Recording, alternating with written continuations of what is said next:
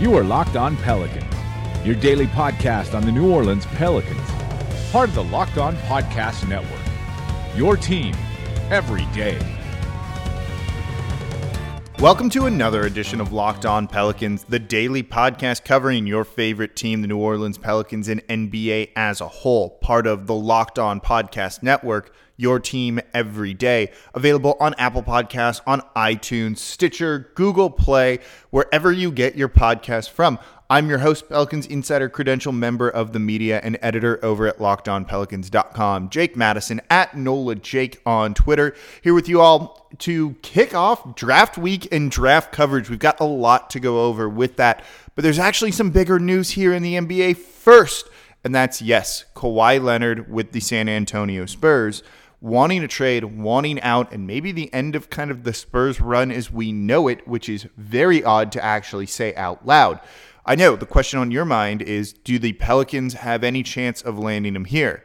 Well, I'll answer that question for you. In today's edition of Locked On Pelicans, we'll talk about the draft. We'll start looking at some prospects. I'm going to give you guys kind of a list of names to keep an eye on that are going to be not reaches, but are unlikely to fall to the Pelicans, who we would love to be able to get with the 51st overall pick, or should they trade up, which I've gone on record saying I don't think is going to happen. We'll kind of go over all of that and a little bit more in today's edition of Locked On Pelicans. So something is going on in San Antonio, and this broke Friday. Woj and Shams and a number of other guys all dropped this at the same time, meaning basically someone from Kawhi Leonard's camp texted them all at once, and they all rushed to get it out there. And that was that he wants a trade, ideally to the Los Angeles Lakers and out of the San Antonio Spurs. Supposedly, Popovich was going to meet with Leonard, and they were going to try and work this out. And we saw this happen a couple of years ago, last year or the year before, I forget now, with LaMarcus Aldridge potentially wanting out of San Antonio. Popovich met with him for 2 hours. They cleared the air. He came back and then had a very good regular season, though he doesn't show up in the playoffs for them.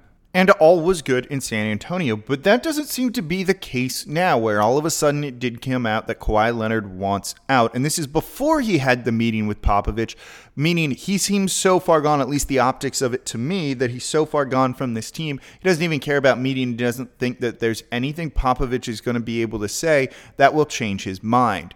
That's surprising, because that's just not how the Spurs for 20 years now have had things happen to them, whether it's the unbelievable health luck they've had, the draft luck they've had, everything about that, and getting all the good players and keeping them well, and then of course having the best coach in the league and blah, blah, blah.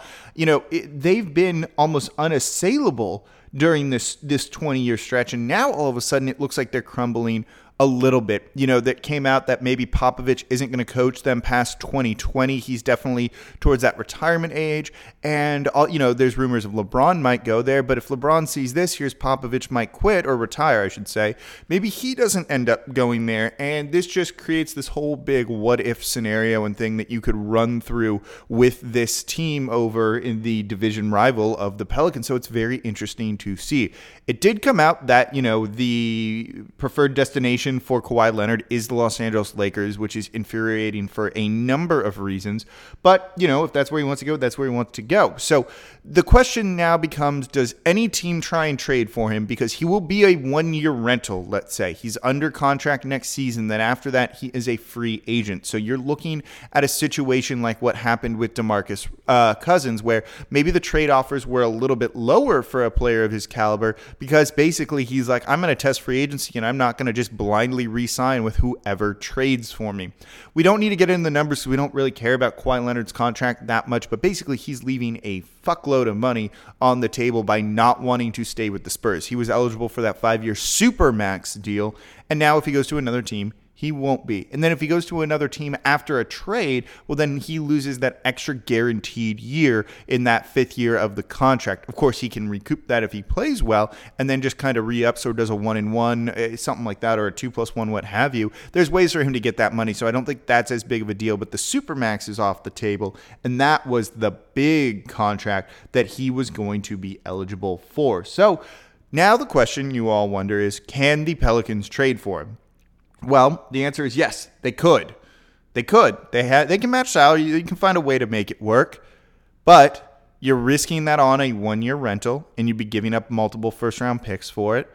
And then you've got to factor in that there's plenty of other teams that could make a better offer than the Pelicans. So the only reason the Pelicans would have a chance at this, the only reason, is if no one at all is interested in trading for him on a 1-year rental, and the Pelicans say, fuck it, screw it, let's try and let's make a play for him, and you give up assets and different things like that, knowing that he very realistically might bolt in the future, particularly because it sounds like he wants to play for the Lakers. And I think he's from LA or from that area. He played at San Diego State. I know that. So that's the interesting thing. So yeah, they can put a non-competitive offer out on the table, but all of a sudden, if that's the only offer, that maybe looks a little bit better. And it doesn't sound like Kawhi has any interest in coming to play here by himself. It sounds like it is LA for whatever reason that is. And, whatever that reason is, we have no idea. He's a very quiet person.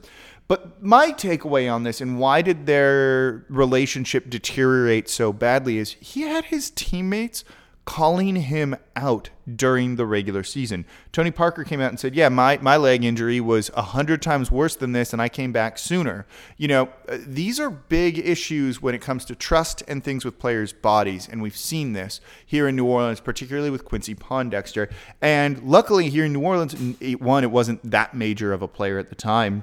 And two, you didn't have players calling him out, which would have been a bad look. And I mean, come on now. If your own team is calling you out, trying to say, hey, you need to be playing blah, blah, blah, and making you feel bad and publicly shaming you, which is what that is, yeah, you might not trust those guys or like them nearly as much as you did before. So when you hear rumors of things about maybe players not liking DeMarcus Cousins, what have you, there's a reason it's only just rumors and nothing's going to be publicly said. And the coaching staff of this team and the front office of this team, regardless of how they truly feel, are only going to go out there and say, we love DeMarcus Cousins. We want him here. Of course we want him back, because trust and all of that in relationships between front office, coaches, and players is very important and can have a huge impact now that we've seen that from the Kawhi Leonard injury.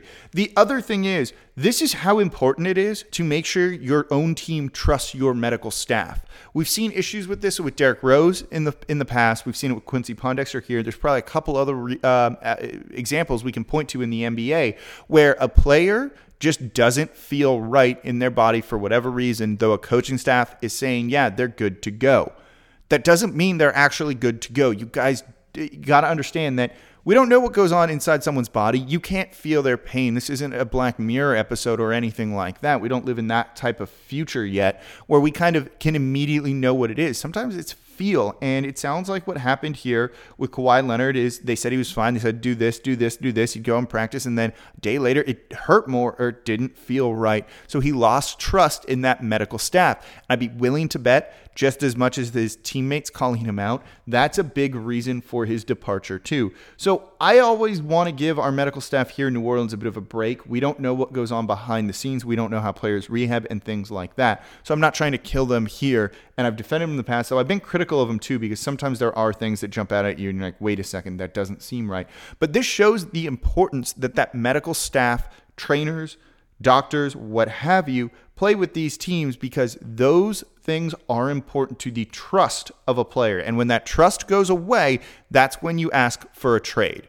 Right now, New Orleans is not in that situation. We've avoided that situation so far, but it's bad for the Spurs because it really might be the end of their dynasty.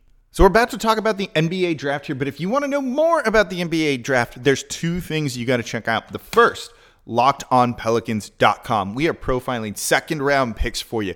These things are not fun to cover. You haven't watched a lot of these guys because they're not on big-name schools or anything like that. So learn more about them over at LockedOnPelicans.com. Our team is putting up great profiles of guys that are going to be in the Pelicans range in this second round with the 51st overall pick. And also over at Locked On NBA, the podcast, also LockedOnNBA.com, if you just want to check that out for all of the sports coverage we have regarding basketball in the NBA. Also, there's LockedOnSports.com too for coverage from all of our sites and podcasts. But the Locked On NBA podcast and channel is running our mock draft where our hosts act as GMs of the team. Find out who they pick. They give you a little bit more in-depth on each player, what they do well, what their strengths and weaknesses are. If you want just a good overview on the draft, make sure you listen to the Locked On NBA mock draft. So second round coverage time. We're not going to dive in on certain guys today. I'm going to save that for later in the week. But I want to give you a list of names to kind of keep an eye on and just see, because maybe for whatever reason it is they slip, or all of a sudden one of these guys are available at the start of the second round, and maybe the Pelicans do get aggressive and try and trade up, though I've gone over why I don't think that'll be the case. To keep it simply, they don't have an extra second-round pick to package and trade up for someone. So I think that's not a realistic thing to see. Though you never know. A team like Philly has like 5 second-round picks, so maybe they look to offload one of those. But I don't see the Pelicans being that aggressive in spending cash just to move up without being able to recoup that cash in some way. If they do that and do spend that money, that's got to be a good sign from Ms. Benson and what she plans to do and how she plans to run this team. So some names to keep an eye on, and all of these guys that I'm going to talk about here, and we're going to do it quickly because, again, they're likely not going to be there, are guys that are projected, say, 25 and lower, different mock drafts wherever you look. The first one being Grayson Allen, shooting guard out of Duke. He's a senior, and most people hate this guy. And this pick just screams Warriors late in the first round with the 28th overall pick to draft him to me. He's a guy who can shoot. He's not great defensively, but he does kind of overall just all right everywhere, just kind of well-rounded. He can pass a little bit. He shoots well. He's kind of got that tough attitude. He's a dick. He trips players. We know this, and the white guy out of Duke is going to get made fun of. Guy can play, and he should be a first-round pick because of that. You know, he's got good size at 6'5". Basically, he's got a decent wingspan. Kind of reminds you maybe a little bit of Eric Gordon in some capacity if he gets hot. And I think that's going to be a big thing. Likely not going to be there in the second round, but you never know. Maybe for some reason he slips. But just a name to keep an eye on. The dream player there's 2 dream players maybe for New Orleans, and I don't think at least one of these is going for sure in the first round. The other guy maybe not. The dream player likely is going to be Dante DiVincenzo from Villanova. You saw him as the guy who was the hero in the final against Michigan, and we're going to talk about someone else from that game coming up in a little bit here. He's an offensive guy. He can score from the wing. He can get out there and just kind of do it in a number of different ways. The three-point shooting we know about. He's got a drive and kick game a little bit too, so you've got to like that. There's a bit of playmaking in him. Again, decent size, 6'5", wingspan of 6'6", 6'7". You know, he didn't play as much as you would have liked to have seen from him in college. But again, he's a sophomore who had a breakout Final Four, was the hero for Villanova in the title game, and he's a spot-up three-point shooter, and you can never have enough of those going on with your team, particularly with bigs like Anthony Davis and DeMarcus Cousins. The other ideal wing is the guy that I've been championing all along, Melvin Frazier out of Tulane, Roll Wave. You know, a 3-and-D wing that's raw but great tools. He might slip to the second round, but certainly I don't expect that he'll be there past 40 overall. But this is a guy who has a lot of potential scoring-wise and defensively, where he's already known for. You'd like to have seen him be a bigger scorer here at Tulane in New Orleans when that lack of talent around him, and why he didn't do that is a bit of a question. He's got to work on his shot a little bit, but man, the tools are there. 6'6". He's got a 7'2" wingspan. You can't get much better than that, at least as a second-round prospect. Another guy, and I wrote about him over at LockedOnPelicans.com. This is a guy who realistically might, but he's been kind of flying up draft boards recently, and that's Josh Okogie out of Georgia Tech, a sophomore. Basically, he's kind of a hybrid 3-and-D wing with a lot of energy, and if he can kind of get his shot working in the NBA, this guy could be very, very good. He would have likely been a first-round pick if it wasn't for injury, suspension, different things that kind of kept his season a little bit more quiet. He probably should have gone pro after last year, where there was potential that he was going to do that, so he's someone that's been on NBA radars for a while. He kind of reminds you a little bit of Robert Covington on the good side of things. That's awesome. That's a guy that potentially might be there. You've seen him mocked anywhere from late first round to right near the Pelicans at 51, so there's a chance. Another guy to keep an eye on, though, this position isn't as big of one as need, and this is the last guy we'll probably touch on here. And it's Moritz Wagner. I don't exactly know how to pronounce it. I don't remember from the title game. Out of Michigan, the center who can shoot threes. That kind of reminds you a lot of Kelly Olynyk and Channing Frye. Basically, he's very good offensively. He needs to get better defensively, but he's got range. When you need a backup big that can play alongside Davis and or Cousins, that's a guy that you want to have out there. You kind of have that already in of course, because I blanked, and Nikola Mirotic. But again, adding those guys for cheap is never a bad thing. So those are some names to keep an eye on that the Pelicans are hoping fall to them at 51. Most of those guys could easily be first-round picks, so I think it's going to be a stretch. But just names to casually keep an eye on. Nothing overall. There's some other names, though, that we'll be talking about in tomorrow's podcast and the rest of the week's podcast that really are much more realistic, and we'll give you guys profiles of those. But those are kind of the dream pie-in-the-sky prospects for the Pelicans right now. So that's going to do it for this edition of Locked On Pelicans. Again, the Kawhi Leonard situation, Pelicans likely not going to be a player in that whatsoever unless they're really going to take a big chance on a rental. And when you've got Anthony Davis and DeMarcus Cousins, I think you need to be thinking 2 or 3 seasons down the line as well. So yeah, they'll make a move for someone or try to, but I don't know if it's going to be for just one season of Kawhi Leonard, though man, that would be a fun team. And then gave you guys some picks or profiles of players to keep an eye on. Not realistic guys necessarily. Maybe 1 or 2 of those there are, and we'll talk about them later. That could be great fits for New Orleans. Those are their dream prospects, but likely going to go a little bit too high. But you never know. Players slide. We'll find out on Thursday. So thank you all for listening. As always, I'm your host, Jake Madison, at NOLA Jake on Twitter. We'll be back with you all tomorrow.